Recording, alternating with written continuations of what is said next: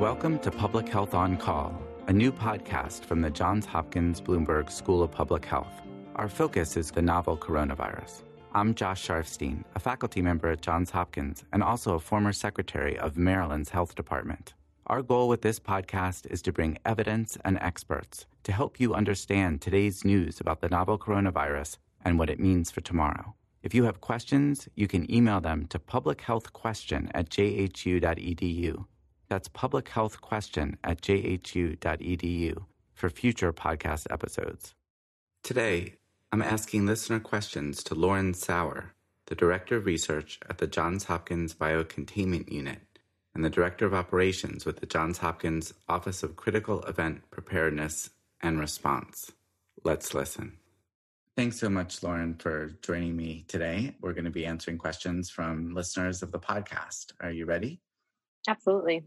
Okay, here's the first one. What makes this upper respiratory infection, which is caused by an RNA virus, any different from 200 other upper respiratory infections that are caused by different RNA viruses?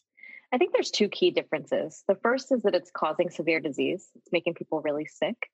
And that causes big strains on the healthcare system. It causes challenges at the individual level, and it can make people very sick or kill them. The other key difference is that we just don't know much about it compared to many of the other common RNA viruses that cause upper respiratory infections every day. Great. Here's a question. Our childhood immunization schedule has been put on hold. I think maybe not officially, but I think maybe unofficially, people are not bringing their kids in to the pediatrician. Is that going to be a concern? It's definitely going to be a concern. We worry about childhood immunizations anyway. And when hospitals are strained and we want to reduce the amount of time people spend in the healthcare setting or in the hospital or at clinics because they're at risk to getting the disease, we want to make sure they're keeping as well as they can be otherwise. And childhood immunizations help with that and also help with a lifelong healthiness that we want to support and sustain. Great. Next question. I have read that prone body position helps very severely ill coronavirus patients in the intensive care unit. Is that true?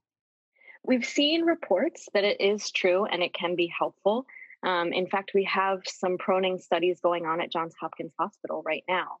The challenge with proning that we have to consider is that it is really staffing intensive. So you need a lot of staff to put people into the proning position and keep them that way and maintain their breathing and all the other things they need to do while they're proned. And it also is very PPE, personal protective equipment heavy. So you need a lot of PPE to do it safely. So we'll find out for sure when those studies come back. Absolutely. So that relates to another question that we got about studies. So people have heard about different kinds of studies. Why is everybody so focused on randomized controlled trials? Randomized control trials are how we learn. And it's really important in this setting because we don't know much about COVID-19 and SARS-CoV, the virus that causes COVID-19. So the randomized control design is how we identify medical countermeasures, medications, vaccines, all different kinds of things that are going to help us. Let me ask you. Yeah. Could you just explain what a randomized control trial is? Sure. A randomized control trial is a study design where a patient is randomized to either option 1 or option 2, sometimes multiple options, and sometimes one of those options is a placebo. And that study design allows us to control for a lot of the other factors that may influence our ability to see the benefits and the risks associated with something like a treatment. So it helps figure out whether the treatment is really responsible for improvement or not. Right, or harm. Or harm, because you can compare it directly with another treatment where everything else should be taken into account by the randomization. Absolutely. Yep. Got it. Okay, next question. Coronavirus spreads by droplets. My assumption, this is the person who wrote the question, that's because there needs to be water for the virus to survive. But I've also read that coronaviruses survive best in dry conditions. What's going on there? So coronaviruses spread in droplets, and that's how we suggest the type of PPE that we use. The droplets contain the virus in them and they fall out of the air because they're too heavy to remain airborne. And that's the main difference between droplets and aerosol. So the virus particles are suspended in liquid, when you cough or you speak or you exhale. And then those droplets, as they're falling out of the air, someone else may inhale them or get them into their mouth or their eyes.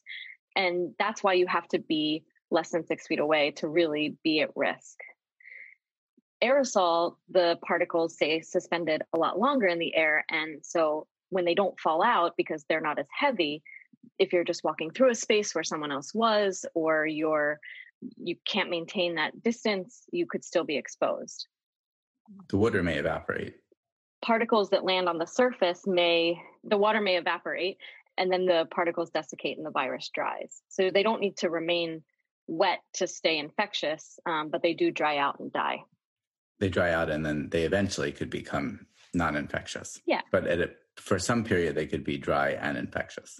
For some period. And there's a lot of people working on how long SARS-CoV-2 remains infectious on all different surfaces and varying levels of dryness. Got it. Okay, next question. There are some reports that people have been reinfected. Does that mean we will not be able to get a vaccine? That's not exactly what it means. There are individuals who are going to get infected and not develop antibodies at all, but cellular immunity is pretty powerful, especially in the lungs. You almost always see antibodies, but sometimes they're weak and they just don't do anything.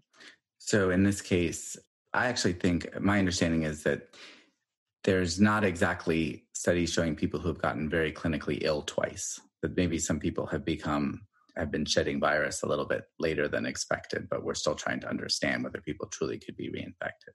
Exactly. So we need a lot more research on a much bigger population to understand reinfection versus longer-term viral shedding.